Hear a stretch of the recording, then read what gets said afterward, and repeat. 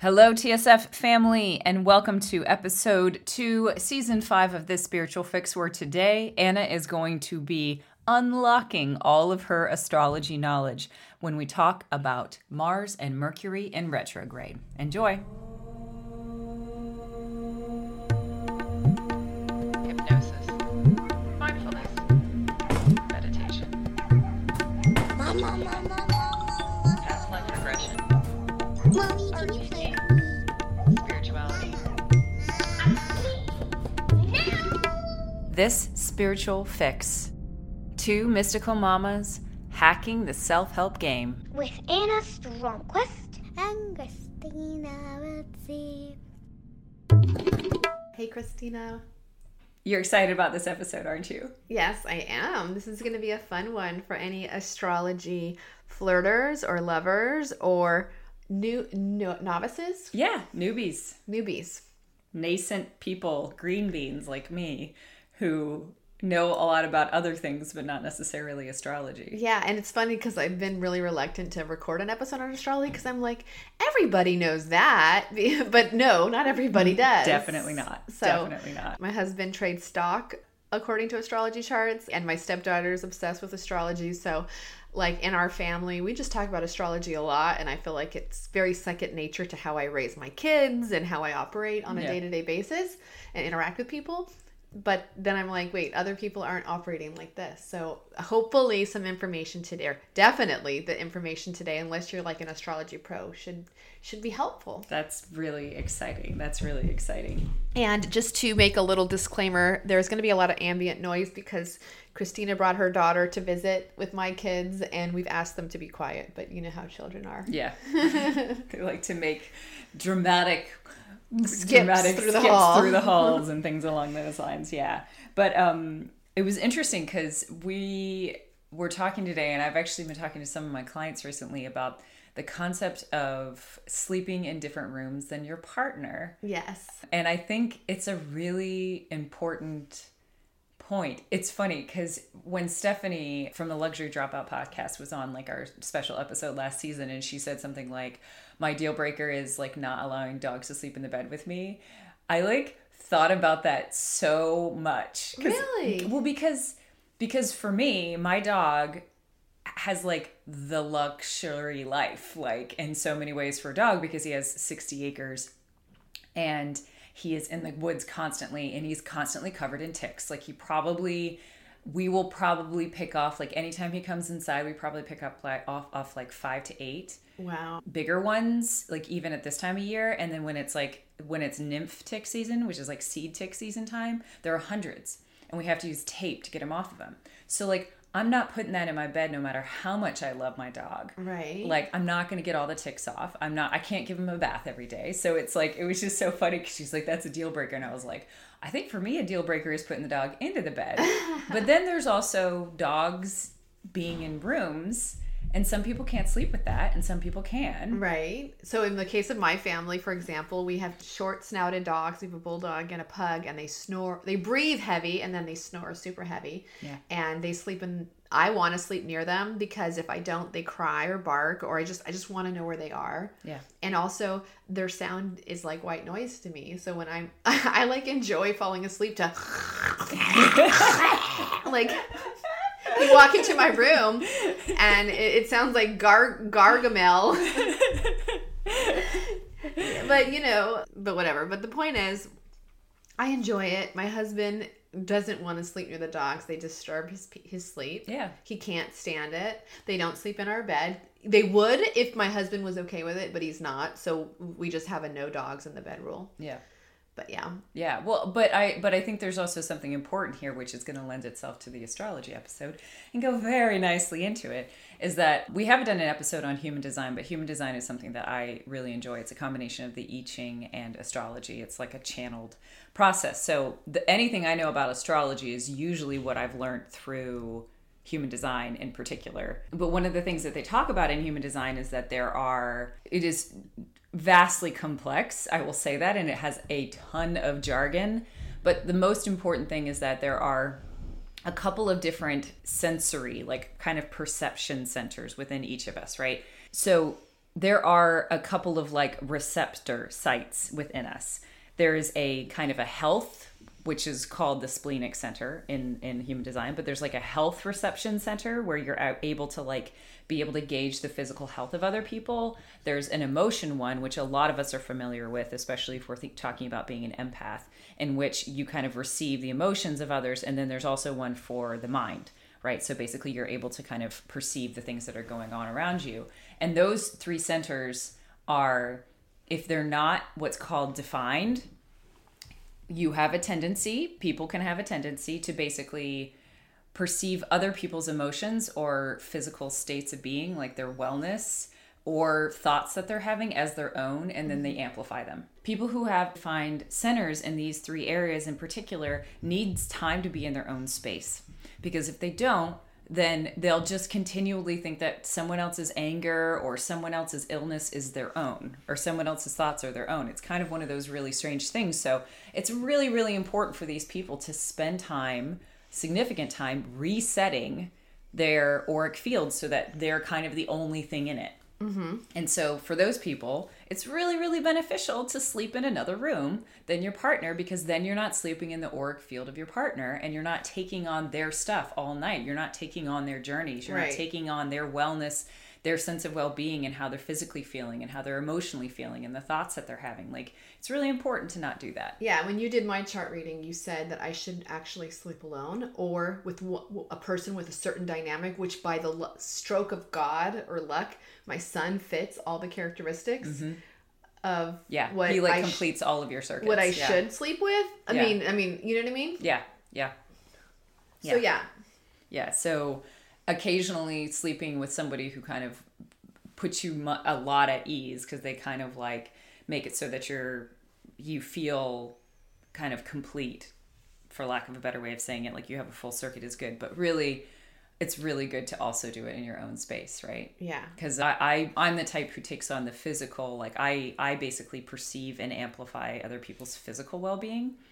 And it relates a lot to survival and things like that. And if I'm around a group of people, like typically in like a retreat setting, or if I'm around people who are doing a lot of physical processing of stuff, emotional and physical processing of stuff, I start to feel ill after a couple of days, because everyone is there's so much discharging and detoxing going on that it's really hard for me to like get into my own space. So I need to retreat and find my own space and like find my own center again. So I just wanted to say that because I thought it's a really interesting thing, and I wanted to like try and destigmatize. Yeah, there's a lot of stigma about like, oh, you guys sleep in separate rooms. We do it like before I even knew about life design and energy stuff. We just do it because it makes sense, because I go to bed around 9 or 10. Yeah. I wake up at like 5, 6, or 7, and I'm a light sleeper. And my husband goes to bed at midnight or even after, and he likes to wake up at 8 or 9, so it's like we'd be waking each other up, and it's annoying. And I don't know, it's just more practicality for us, even just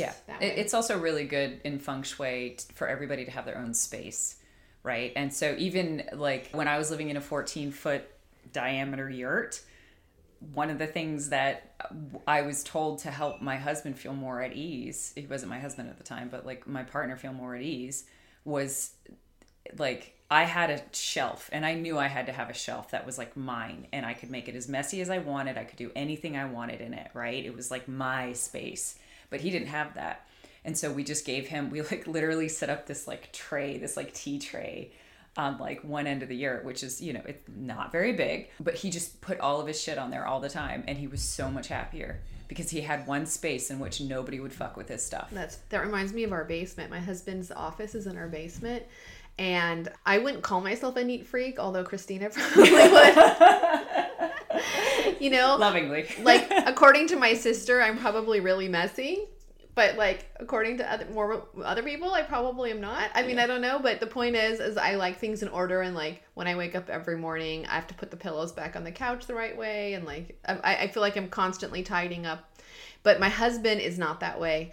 And he has a basement office. Mm-hmm. And I just told myself, I said, this is his office and this is his space. And whatever goes on in this room belongs to him. And I don't have to worry about it. Because I used to go down there and get like anxiety from his piles of papers and wires and this and that. And it made me like anxious. And I just was like, nope, this is his space. And I was just like, this is his space and he can have it. And I don't even have to go down in the basement if I don't want to like see that mess, which to him is not a mess. In his world, it makes perfect sense. And that is because his Mercury is in a different place than my Mercury, which we're going to talk about today. Amazing. Perfect transition. Yeah. It's funny when you have my husband's pile of stuff is next to his bed. And just 2 days ago, he was finally like, this is unreasonable. And I was like, thank you, God. Yeah. Your daughter walked into Eric's closet yesterday because she was like asking me a question and I was putting something away. She goes, oh my God, this closet is so organized. She's like, you should see my daddy's closet. Well, today we're talking about when planets go retrograde, and that could be like a whole season because all the planets can go retrograde, and I don't want to do all the planets today. We're just going to do 2 of the main ones, which is Mercury, which goes retrograde 3 to 4 times a year, and we're going to talk about Mars because Mars is currently in retrograde. It went into retrograde on October 30th, 2022, if you're listening to that in this current year, and it will stay there until January 12th. So we are currently in a Mars retrograde phase. So I thought this was a really good topic to talk about when planets go retrograde. Yeah. Okay.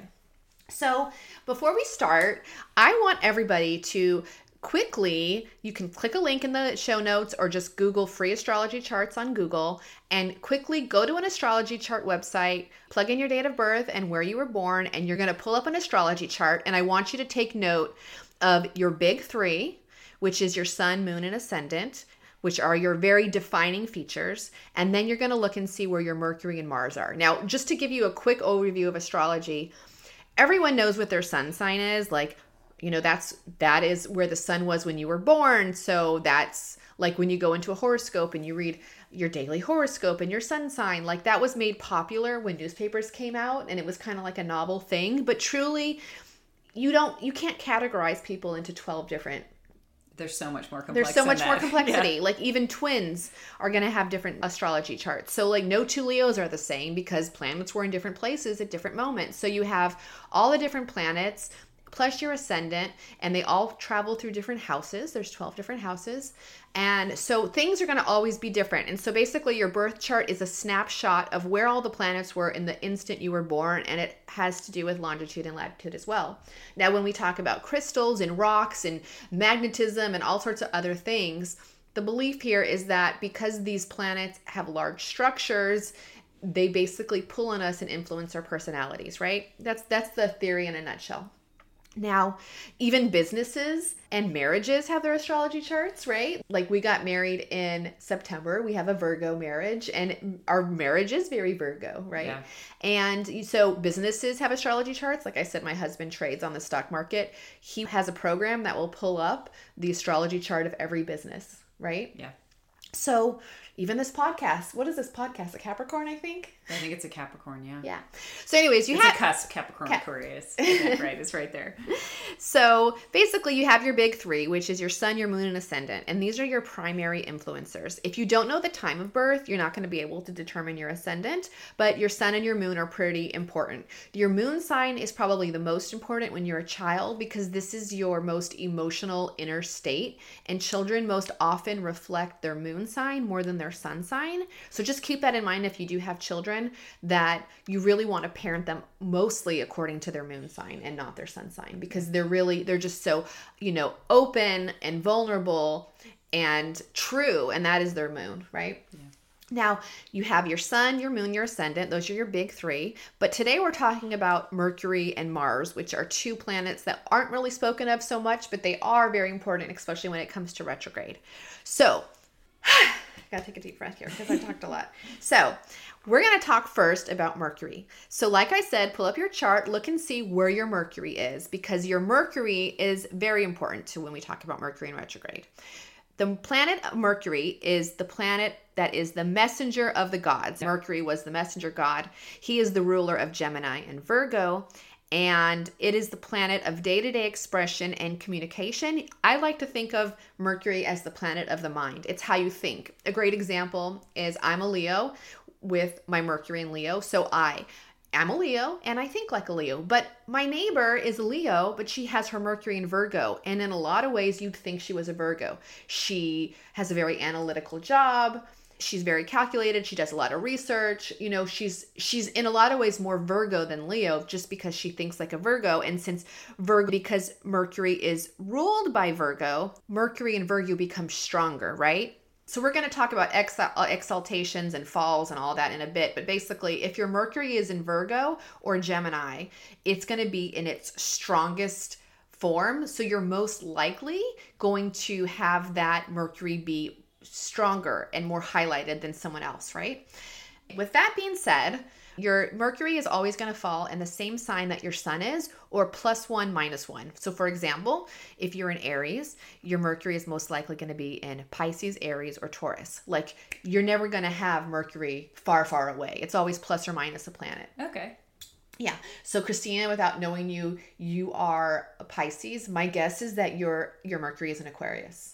Okay, I'm checking right now. Because she's a Pisces, I know that her Mercury is either going to be Aquarius, Pisces, or Aries. But since I know how she is, her Mercury is in Aquarius. Yep. Yeah. So because I know how she thinks, my guess is that her Mercury is in Aquarius because Aquarius is very inventive and very inventive and broad thinking and inquisitive. So that makes more sense with her. Whereas if she had a Mercury in Pisces, she would be la-di-da-di. And if she had Mercury in Aries, she would be like extremely focused. And if you listen to this podcast, you know she struggles with neurodivergent ADHD. Okay. Now, that being said, know where your Mercury is. And now I'm going to tell you a little bit about what Mercury means according to your sign. If Mercury is in Aries, then you think like an Aries. Whether you are an Aries or not is irrelevant. You think like an Aries. You are daring, you are blunt, you are deliberate, you are focused. You have goals and you achieve them and you seek them out. You are like single focus driven when it comes to tasks, okay? That's how you think. If your Mercury is in Taurus, you are going to think like a Taurus. So you're going to be very grounded, enduring, pensive, practical, non-theoretical, and you need to prove things. For example, my brother is a Taurus. I know without looking at a chart that his Mercury is in Taurus because he is a scientist. He doesn't believe in astrology. He doesn't stream astrology. He will not venture into esoterics if it doesn't make sense, if it isn't empirically reviewed. He is not going to pay any attention to that information. Very, very smart. And it's funny because my neighbor's daughter was over the other day and I was asking her about her astrology sign. She goes, my daddy doesn't believe in astrology. And I said, that's just because his Mercury is in Virgo. Because like Virgo, Taurus, and Capricorn, they're all earth signs. And those earth signs are very rational and it has to be earthy and they have to understand it, right? Now, Mercury in Gemini, so this is a very important influence. And Gemini, as we know, is charismatic, effortless, multitasking. So someone who has their Mercury in Gemini thinks like a Gemini. They're going to have a lot of interests. They're going to probably get bored easily. They probably are good at multitasking and thinking and juggling a lot of information in their head at the same time. Right. Mercury in Cancer, they think like a Cancer. So again, if you have Mercury in Cancer, most likely you are a Gemini, a Cancer, or a Leo. If you have a Mercury in Cancer, you think like a Cancer. This means you think very sensitively, impressionable. You are not necessarily a diligent worker, but you are adaptable. So you value adaptability and flexibility more than hard work and being grounded. They will, and when the Mercury is in this sign, these people don't necessarily feel like they need to apologize for changing their mind all the time because they think that their brilliance actually comes from their adaptability. That makes sense. All right. I have Leo Mercury, so I'm kind of a good example. Leo is when your Mercury is in Leo, now keep in mind, Leo is the sign of the eternal child. They are very young, they're very playful, they're very lofty, very sincere. So when Leo is in Mercury, then they don't really have lofty or elitist ideas. They're able to take information and think about it in a way to break it down very simply and very pure, and they don't make things too complicated. So I'm a Mercury in Leo, and I think it kind of makes sense. Like when I go to work, and I have to explain complex medical stuff to people, I can really dumb it down because I can kind of see it through the lens of a child. Right. So basically they take information, they think like a child, they make it simple, make it manageable, right? Okay. Now, Virgo. When Virgo is in Mercury, it's a very strong sign. So there's a lot of influence here. It's exalted in this position, and so it's going to be very strong. Now, if Virgo is in Mercury, it's going to be its strongest effect in this position. These are people who are super smart, super intelligent, very productive, very logical, very powerful in business. They do things like engineering, meticulous kind of things. They're like the king of the spreadsheets. And they're amazing because, like my friend who has the Mercury in Virgo, she can, wash her dishes while she's on a Zoom call and then, step aside and write something in a spreadsheet. I can't do that. Like I can do many things at the same time, but each thing has to be done separately. Like I can't juggle it all like the way that she can. Right. And, for example, Mercury in Virgo can just focus. Their room can be a mess and they can still focus on their task. Whereas like, I walk in and it's just too much. Yeah. Okay. Libra loves relationships and partnerships in groups. So they're good about asking questions to others. They want a lot of feedback from others and they think best in groups. And they make their decisions best by including information from others because they're very partnership based. Okay. Scorpio. Do you know anyone with Mercury and Scorpio? I don't. My daughter has this. Does she? So Okay. she's a good little example. When Mercury is in Scorpio, it is very intense. They like to get their stuff done and they can become almost obsessive with things. Like they get into something and they just want to talk about it all the time. They think about it all the time. They choose their friends and work with great intention. They're very deliberate about things. And if they don't care about it, they don't want to do it. Right. Okay. That's how they think. Sagittarius. Mercury in Sagittarius is very productive. Sagittarius is the archer. You've seen it. Yeah. Like you see the image of the man on the horse, the centaur, or what is it? Yes, a centaur. Centaur. Yeah. Shooting his arrow. They like to look beyond. They're all about the journey. They're about travel. They're about philosophy. So when they think, they might be idealists. They might focus on idealism. They don't necessarily need to get to their destination swiftly because they, unlike anyone else, understands the journey more than the end goal. Right? Whereas the earth signs would be like, what the fuck? Yeah. All right.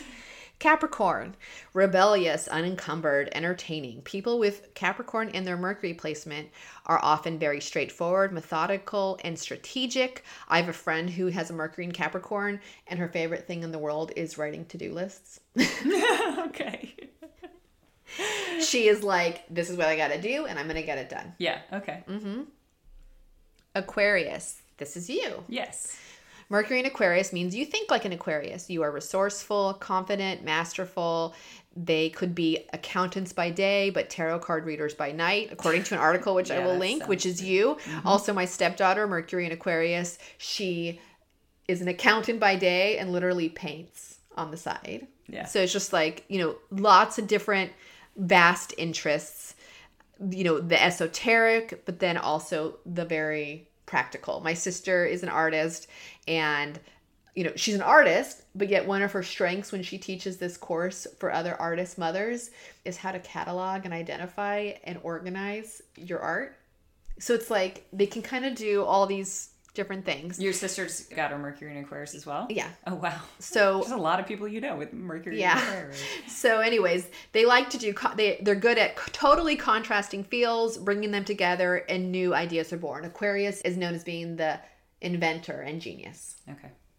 Pisces. Mercury in Pisces. Now, the opposite sign to Virgo is Pisces. It's opposite, which means then that because Virgo is exalted in Mercury, it's going to be in its detriment in Pisces. So Mercury is actually at its weakest point when it's in Pisces. Right. So you get affected the most if you're in Pisces, if it's in Pisces, or no? It has the least influence. It has very little influence. So like a Mercury retrograde wouldn't affect a Pisces. Sorry, I'm jumping ahead. Oh, yeah. But yeah. Okay. So Mercury in retrograde, it's not going to have such a strong effect on someone who's in the Pisces sign, which we're going to get to later, because you're not really, that planet doesn't have a big hold on you. Ah, Nice. We're going to get to all that in a bit. Yeah. So now, if your Mercury is in Pisces, you are a good, enigmatic, private person. You are a storyteller. You think about things cryptically. You keep your motives hidden like other water signs. You're great at telling stories. And there's a line. Sometimes you don't know the line between truth and fiction because you kind of are a dreamer, daydreamer, storyteller. And so unlike Taurus or Virgo or Capricorn, these very, rational, logical thinkers, you're kind of out in the clouds. So it's hard for you to kind of mesh it all together. I wonder if my husband's Mercury is in Pisces. You can look it up. I will. All right. Now, what happens when Mercury goes retrograde? Every planet in our solar system travels in the same direction around the sun. It's not that it actually ever pauses and turns back in the opposite direction. It just appears to from Earth. So when that happens, when it does go retrograde, when it appears to go in reverse, you have to watch out for certain things. Christina, will you tell us a little bit what to expect when Mercury goes retrograde? Yes. And I love the way that you say it grammatically because you can check. There's 2 websites that you can check to see if Mercury is retrograde, and one of them is www.mercuryinretrograde.com, and then the other one is www.mercury. I think it's is Mercury retrograde versus is Mercury in retrograde. The proper grammatical terminology is Mercury retrograde. There's no such thing as being in retrograde, which is like... Oh, was I saying it correctly? I think you were saying it correctly. Oh, okay. Yeah, I think you said it correctly. When you say goes retrograde, it's kind of the same thing. It's like, it's not, you can't be, it's not a thing that you can be in. That's me being like strangely pedantic about grammar, which is literally not like me at all, but I just like that one in particular. Yes.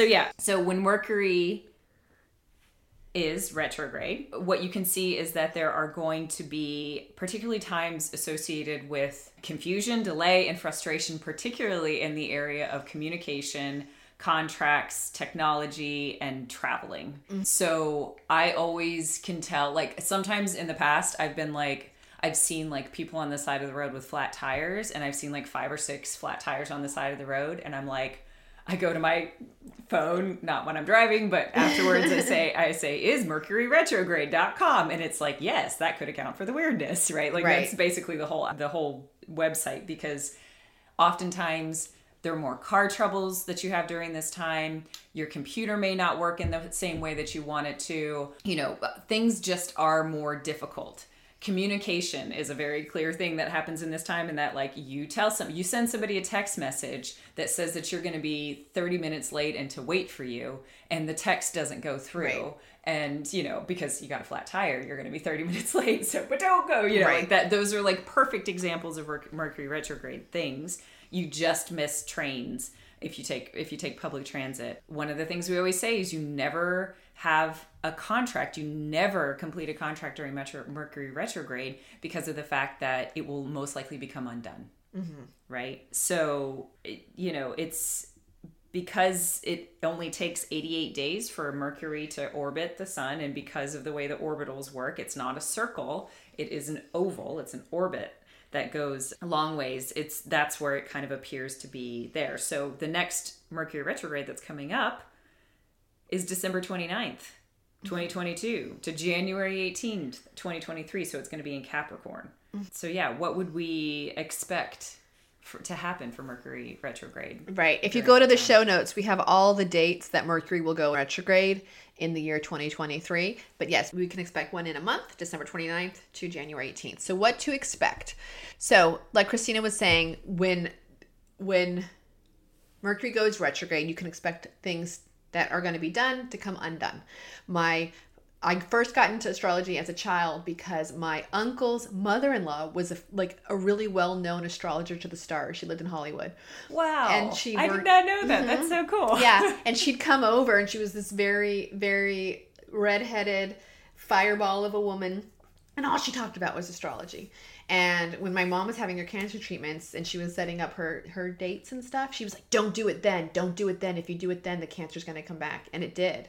And then when my cousin was getting married, she refused to let them get married on a certain date because Mercury was in retrograde. It was like a really big deal for her.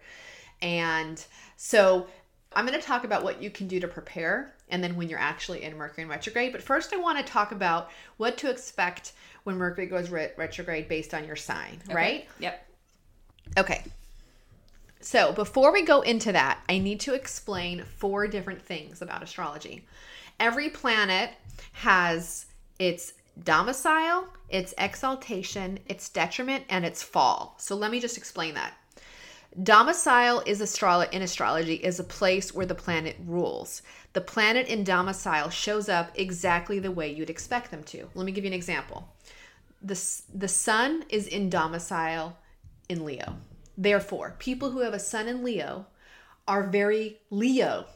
Leos are very Leo because the sun is in its natural home, domicile meaning home, Yep. in Leo. Now, Leo's opposite sign is Aquarius. So because Aquarius is the opposite sign of Leo, then it is in detriment when it is in Aquarius. Therefore, people who are Aquarius are not big Aquariuses. You know, like a Leo is a big, bright Leo Yeah. because it's in their domicile, whereas Aquarius is more muted. Yeah. Okay? I got Another example would be the moon sign is Cancer when it's in domicile. So people with the moon sign in Cancer, that's a very strong influence because Cancer is at home in the moon sign. So people with the moon in Cancer are very moon in Cancer. Okay. Whereas moon in Capricorn, its opposite, is going to be in its detriment. So people with the moon in Capricorn don't really have a lot of influence there. Right. Right. Is That it- makes sense. Yeah, okay. yeah. So what's the difference between domicile and exaltation? Exaltation is in astrology is the sign where a planet performs effortlessly in the way we expect it to. It's the sign that elevates its function. So let me give you some examples of So it's not just at home. It's like exalted. it's like super powered within its home, kind of. Yes. So, for example, the sun is exalted in Aries, okay? The Aries is the first sign. Yeah. They're me. The moon is exalted in Taurus. Mercury is exalted in Virgo, like we were saying. Venus is exalted in Pisces. Mars is exalted in Capricorn. Jupiter is exalted in Cancer. Saturn is exalted in Libra. The dictionary defines exaltation as a feeling or state of extreme happiness, but in this situation, the planets operate easily, almost magically. It's a very fortunate and very lucky position. Okay? So think of it like Leo, for example, the sun in Leo, it's at home, it's very comfortable being the sun, it's it's there, but it's exalted in Aries. Like Aries are like, here I am. Like Aries are very lucky people. Yeah. Does that make sense? Yeah. That makes sense. Okay. All right. Now, we have exaltation. Now we're going to talk about detriment. Detriment is the exact opposite. It's the sign where a planet struggles and where it has the most struggles and challenges. It has to find different unconventional ways to express itself. Okay. So, for example, Aquariuses struggle with self-expression. They always need to be different, step away from the crowd, their avoidance. They're in detriment in their sun. Yep. Now you have your fall. Your fall is the exact opposite of the exaltation. Right. So just as you have a very lucky position for exaltation, you have a very unlucky position when your planet is in the fall. So the sun is in its fall in Libra. The moon is in its fall in Scorpio. As someone with a Scorpio moon, let me just tell you, yes, people with a Scorpio moon, they struggle the most internally because their moon is in their fall. Mercury is in its fall in Pisces, meaning it's like it's a big challenge. Okay. Venus is in its fall in Virgo, which means that people with Venus and Virgo are very unfortunate in love, right? Right. And Mars is in its fall in Cancer. Okay. All right. So now, keeping in mind where your planet is, we're just going to talk a little bit about when Mercury goes retrograde. Now, Mercury is in domicile in both Gemini and Virgo, and Mercury is exalted in Virgo. Therefore, if you are listening and your Mercury is in Gemini or Virgo, just know that when Mercury goes retrograde, it's going to affect you more than anyone else. Okay. Okay? Mercury is in detriment in both Sagittarius and Pisces. Therefore, when Mercury goes in retrograde, if your Mercury is in Sagittarius or Pisces, it's going to affect you the least. Okay. Mercury is also in its fall in Pisces, so again, it's not going to affect them so much. Yay. That's good. I feel like that's a benefit. Yeah. When most of the other time you're kind of in a crappy place when you have a detriment or a fall position for any of your signs. Right. Yeah. Right? Yep. Now, how to protect yourself. You can do some things in the upcoming weeks and months before it goes retrograde to protect yourself, so you can start signing your contracts, making your travel plans, making your big purchases, etc. Plan your surgery, like try to get everything important done before it happens. Like, for example, if you're making an appointment and they give you 2 dates to come into the office for your surgery or to make this purchase or whatever, do it before Mercury goes in retrograde. Like, that's how you can prepare yourself. Okay, so just so my brain can, if you don't want to have your surgery in Mercury retrograde, but could you plan it beforehand, and then if you don't have a choice, still do it in Mercury retrograde as long as you're not planning it during retrograde? Is there something about like planning it during Mercury retrograde? So, or just trying to avoid that time frame? So at actually, all? interesting question. I had to have a surgery, and I actually had to have it in retrograde. And I made sure to sign all my contracts leading up to the surgery and consent forms before Mercury went into retrograde because I had no choice. Guess what? That hernia repair broke, remember? I had to redo it. That's right. Yeah. So I would like to say, don't fucking get your surgery during Mercury retrograde. Okay. I remember that because I was like, she's going to say the one that got reversed. I Yeah. had to do it twice. Wow. And I was the first time in that doctor's career that happened to. Wow. But I'm probably not the first Mercury in retrograde surgery, so I don't know. Maybe just because I believed in it, made it happen. Well, is your Mercury in one of the fall, or is one of the exalted or domicile? No, my Mercury's in Leo. Okay. Yeah, still. All right. So how to protect yourself. Another way you can protect yourself is if you absolutely cannot avoid it, you purchase some crystals to get yourself ready. Someone that I know, I won't say her name because I don't know how open she is about astrology, had to get married, and she had to get married when Mercury was in retrograde. So she went to a healer who gave her crystals that she hid in her either pockets or her bra on her wedding day, so that she was protected. Wow. All right. So you can do that. We're going to talk about that in a minute. But that's basically what you can do to prepare. And then when you're actually in Mercury in retrograde, just remember that things that need closure are going to come back up. So your ex might reach out to you. Something that you thought you finished, didn't finish, is coming back to you. You're going to get the quote blast from the past. So this is the time to kind of make peace with the past. Things from the past are going to rear their heads. Yeah. One of the things that I've also found is useful, besides what you're going to get into here in a second with crystals, is being very intentional and not asking for a lot, right? In the sense of like, I remember I was having a lot of trouble once when I was catching public transit. I was trying to get trains, right? And what would happen is that like I would basically always have exactly the amount of time to be able to get there at a train, and like everything would work most of the other time. But during Mercury retrograde, it stopped working. Like I would leave at the exact same time, I would try and go in the exact same way, and then my card wouldn't go in, and then the escalators wouldn't be working, and then it would just be like this, and then I would it'd be like sliding doors where like I just like literally the doors like closing on my face, right? And so I was like, all right, so I'm gonna keep it small, and I'm gonna be like, I am going to not have any delays with like crossing the street right now, and my card is going to work. And it would just be like, I would be incredibly focused on almost these micro tasks. And it would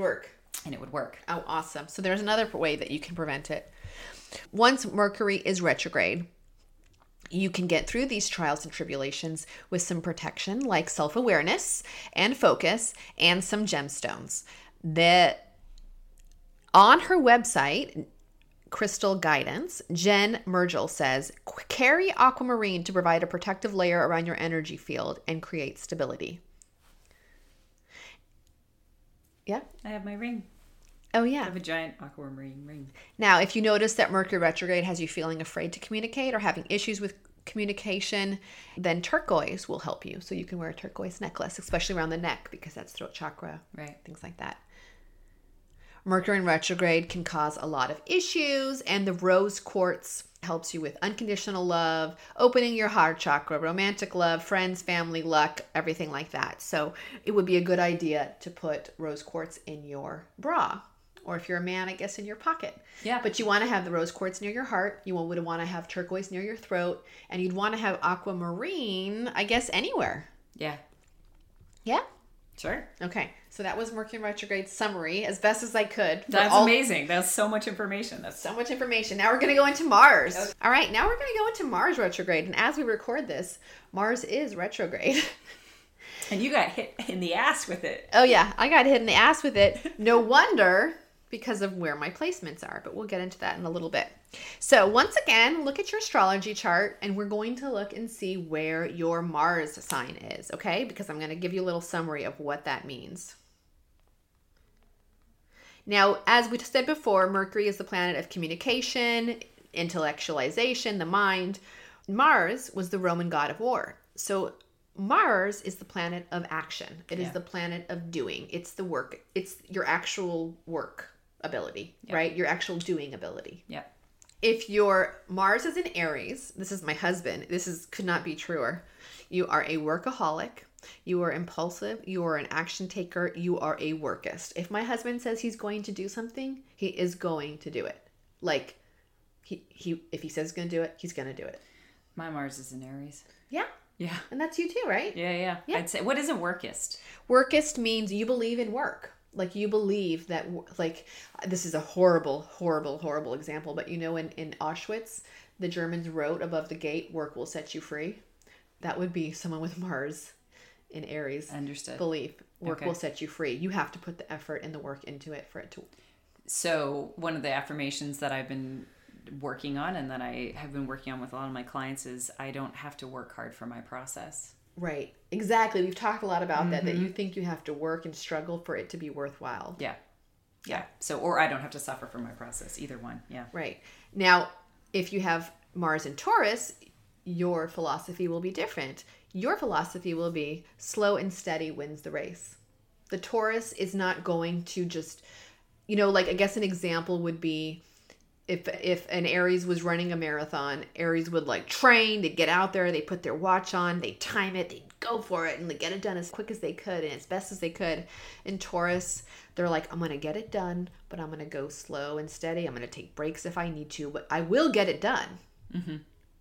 But I'm going to take my time and I'm going to be deliberate and careful about it, right? I seriously have to go look at my husband's chart right now. Well, he wouldn't be Taurus because what's his sun sign? His sun sign's Aquarius, right? Go look it up. So that's Taurus. Slow and steady wins the race. They will get it done. Like Aries, if they say they're going to do it, they're going to do it.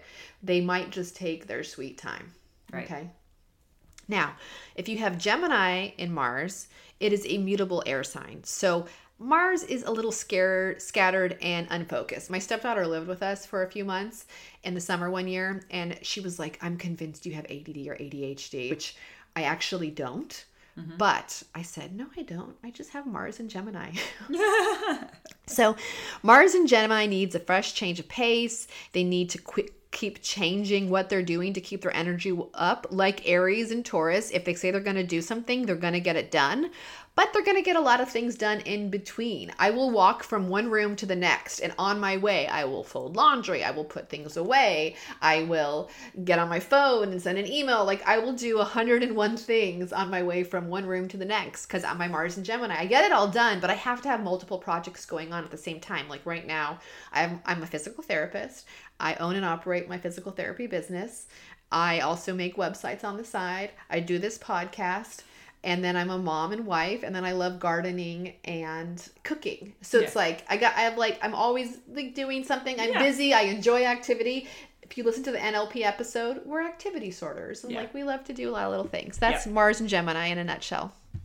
Now, if your Mars is in Cancer, this position is inclined toward passive aggressiveness. They do not like direct confrontation. They don't like directly achieving their goals. They're going to find like a way around it. And in this situation, their motto is the best offense is defense. Okay? Yep.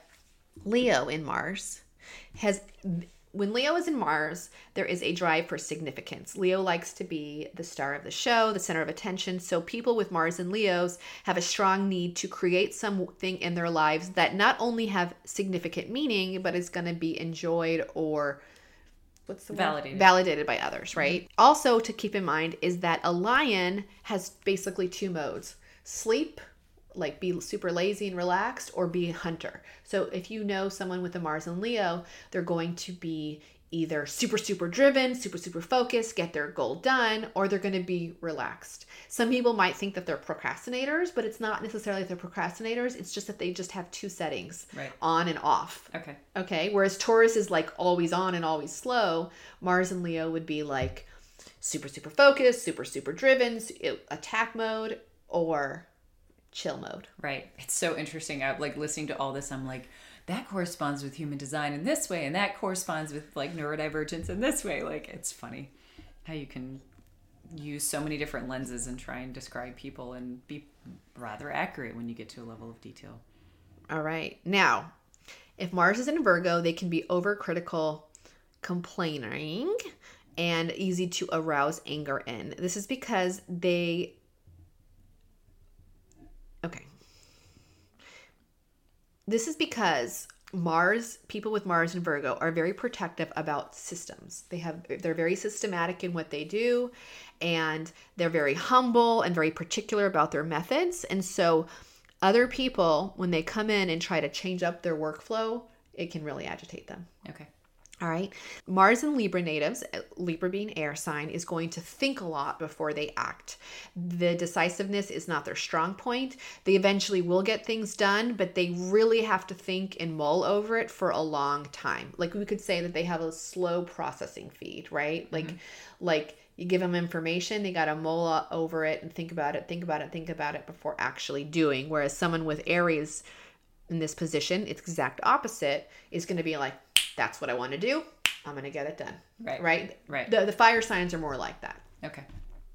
People with Mars and Scorpio love to challenge themselves to do the impossible. They will make themselves impossible goals, and then get really frustrated when they can't achieve them. They keep their cool and equilibrium on the surface, even if there's another story going on below. They have the potential to exploit others when it comes to work, and they also will rely heavily on their gut feelings. So they're driven in their work by challenges, impossibility, and instinct. Okay. Okay. Sagittarius. This is my partner. This is your partner. Mm-hmm. Mars in Sagittarius. When Mars and Sagittarius people get angry, they feel like running. Remember that they're the centaur with the arch? Yep. They are the avoidance of the zodiac. And so when they have to do something and it's frustrating them, they don't want to do it at all. They don't have a lot of patience waiting things out. Like Gemini, it's opposite. Mars and Sagittarius generally will have lots of different projects going on at once, but unlike Gemini, they will not be known for their follow through.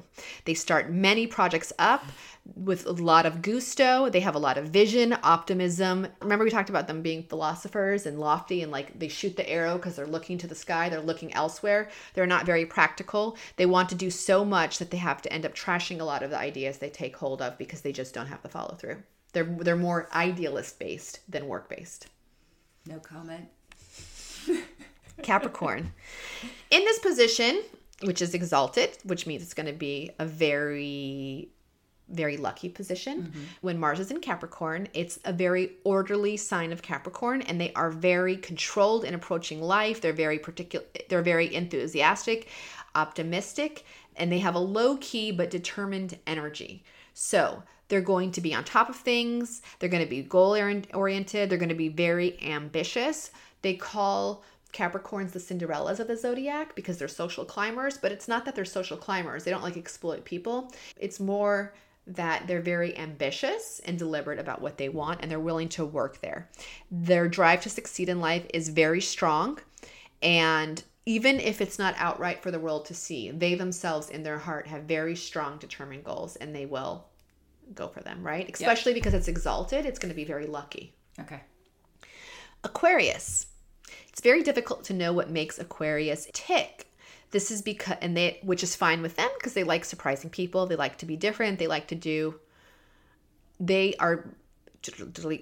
love originality and being original. So they're not necessarily going to want to do things the way everyone else does them. They want to come up with their new methods, which is why they are the inventors and geniuses of the zodiac, because they don't like to conform to other people's systems. Okay. Especially with work.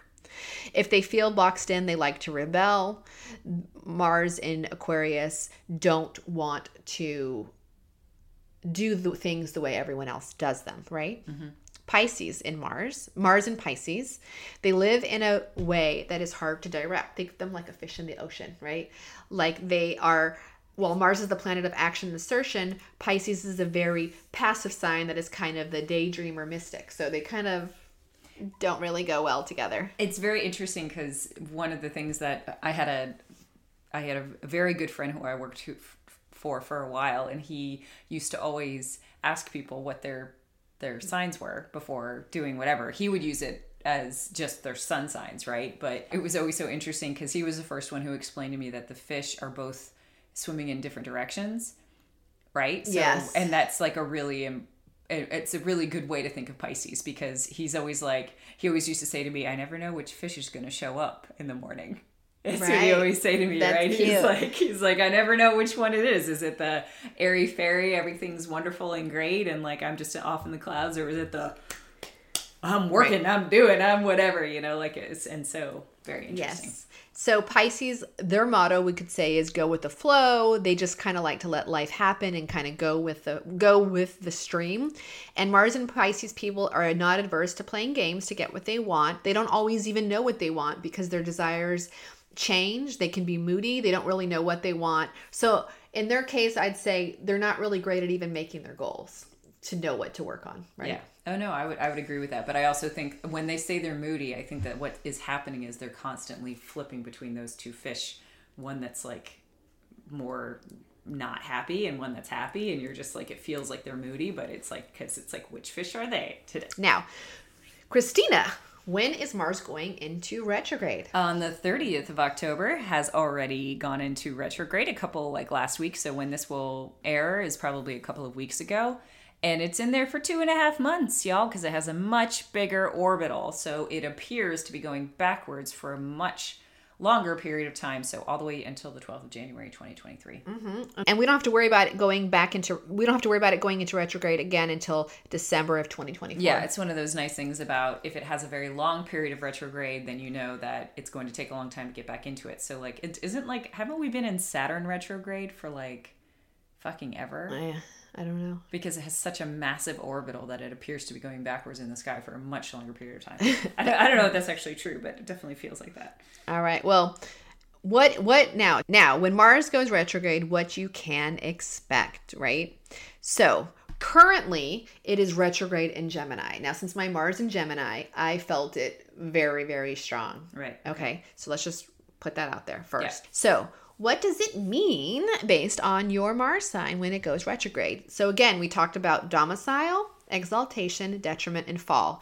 To remind you, domicile is when the planet is in its natural home. So Aries and Scorpio are in domicile in Mars. Mm-hmm. So if your Mars is in Aries and Scorpio, you're in domicile. It's exalted. Again, remembering it's its most lucky and effortless position. In the case of Mars, it's exalted in Capricorn. Detriment, meaning the opposite of in domicile. It's where the planet struggles the most and it needs unconventional ways to express itself. It's in detriment in Libra and Taurus. And then fall is like the unluckiest position, right? But it also holds the greatest secret wisdom about that. The fall would be in Cancer. So if your Mars is in Aries and Scorpio or Capricorn, you are most likely going to feel its effects when Mars goes retrograde. Now, similarly, when it's retrograde right now in Gemini. So if your Mars is in Gemini, you're also going to feel it, right? Because it's like the extra in addition to being either the domicile or the exalted. Right. Okay. So now, how to prepare. So because Mars has to do with action and anger, Now, we already talked about how when Mercury goes retrograde, it has to do with things like communication, travel plans, things coming undone. Now, when it comes to Mars, Mars is about actions, it's about anger, and it's about drama, right? Because it's the planet of action and anger. Okay. So, how to prepare. Leading up to Mars in retrograde, which it already has happened, you want to focus on your professional growth and keep your anger in check, because this is a time where if you where your autonomic nervous system is going to get mobilized, right? Yep. You're going to get short-tempered. You're going to get overwhelmed easier. Again, those effects being strongest if your planet is exalted or in domicile. Yeah. Things you can do. Yeah. Or Gemini in this situation. So you can just be prepared that you're going to need all of your grounding things. On October 30th, like the day that Mars went retrograde, you would not believe the things that happened. It was like everything that could go wrong, action-wise, not communication-wise, went wrong. There was a roadblock where it wasn't previously one on the way back home from something. The pizza place couldn't find my order. This happened. Then my husband locked my keys in my car. Like, just all sorts of crazy shit happened that day. And I was like, oh my gosh, let me go look this up. Mars is retrograde. And in Gemini, no wonder, right? Yeah. Yeah, actions. Actions getting conflagrated. Not necessarily communication, but actions themselves. Right.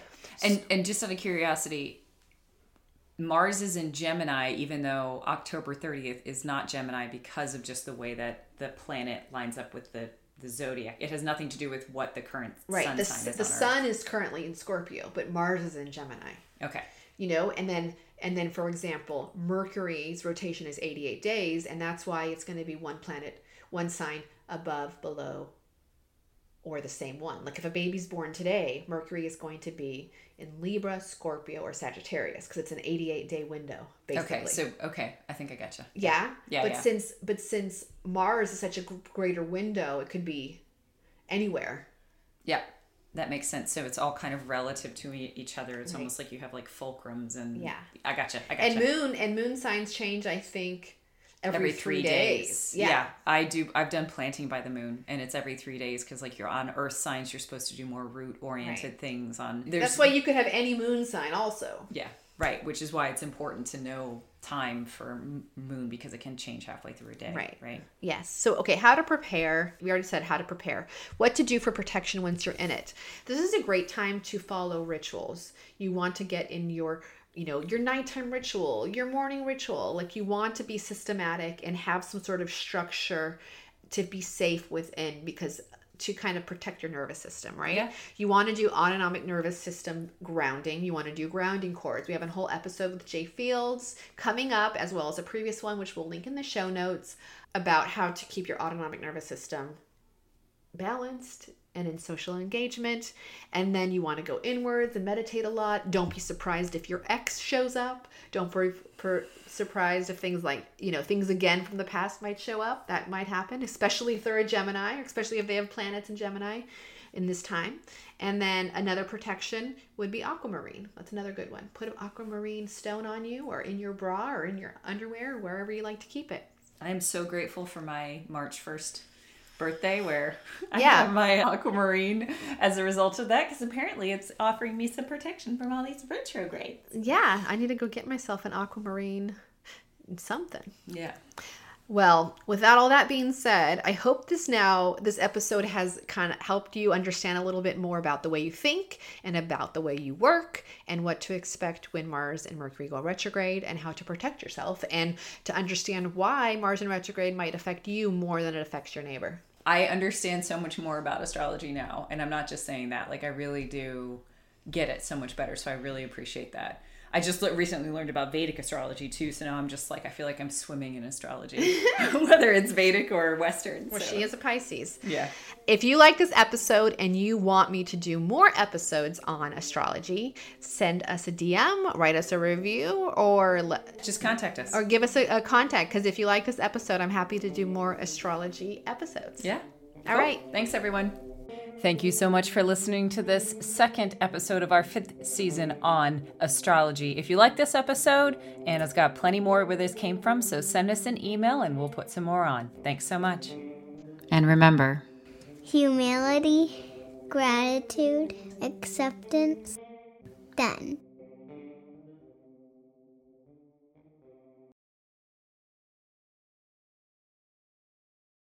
let me tell you all a riddle. There are 4 girls and 4 apples in a basket. Every girl takes an apple, yet 1 apple remains in the basket. How is this possible?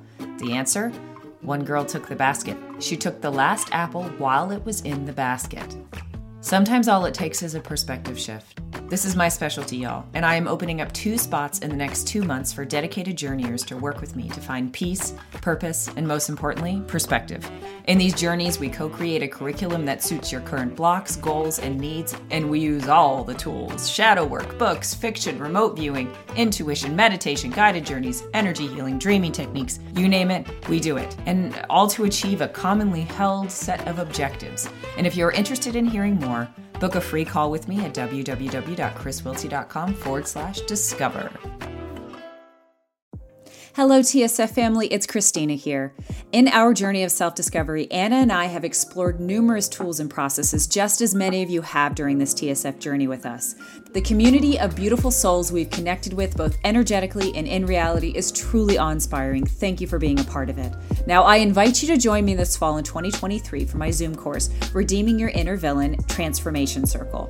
Over the past year, I've channeled and undergone a transformational journey in redeeming my inner villainy, which I'll talk about later this season. But we'll be shifting in this course our perspective to recognize our role in villainizing the aspects of ourselves that perpetuate the drama triangle, both internally and externally. This process has enabled me to unravel and love parts of myself that once villainized, my neurodivergence, my maladaptive behaviors, among other things. Embark on this journey of self-love with me. I am currently offering free 30-minute exploration calls for those interested in this opportunity or who just want to catch up. Visit www.chriswiltsey.com and click Begin My Quest to schedule your call. And remember, our TSF family receives a special 10% discount on this course when you choose to sign up. Join me in redeeming your inner villain and embracing self-love like never before. Don't miss this chance to transform your perspective and your life. Visit www.chriswiltsey.com today. Thanks, y'all.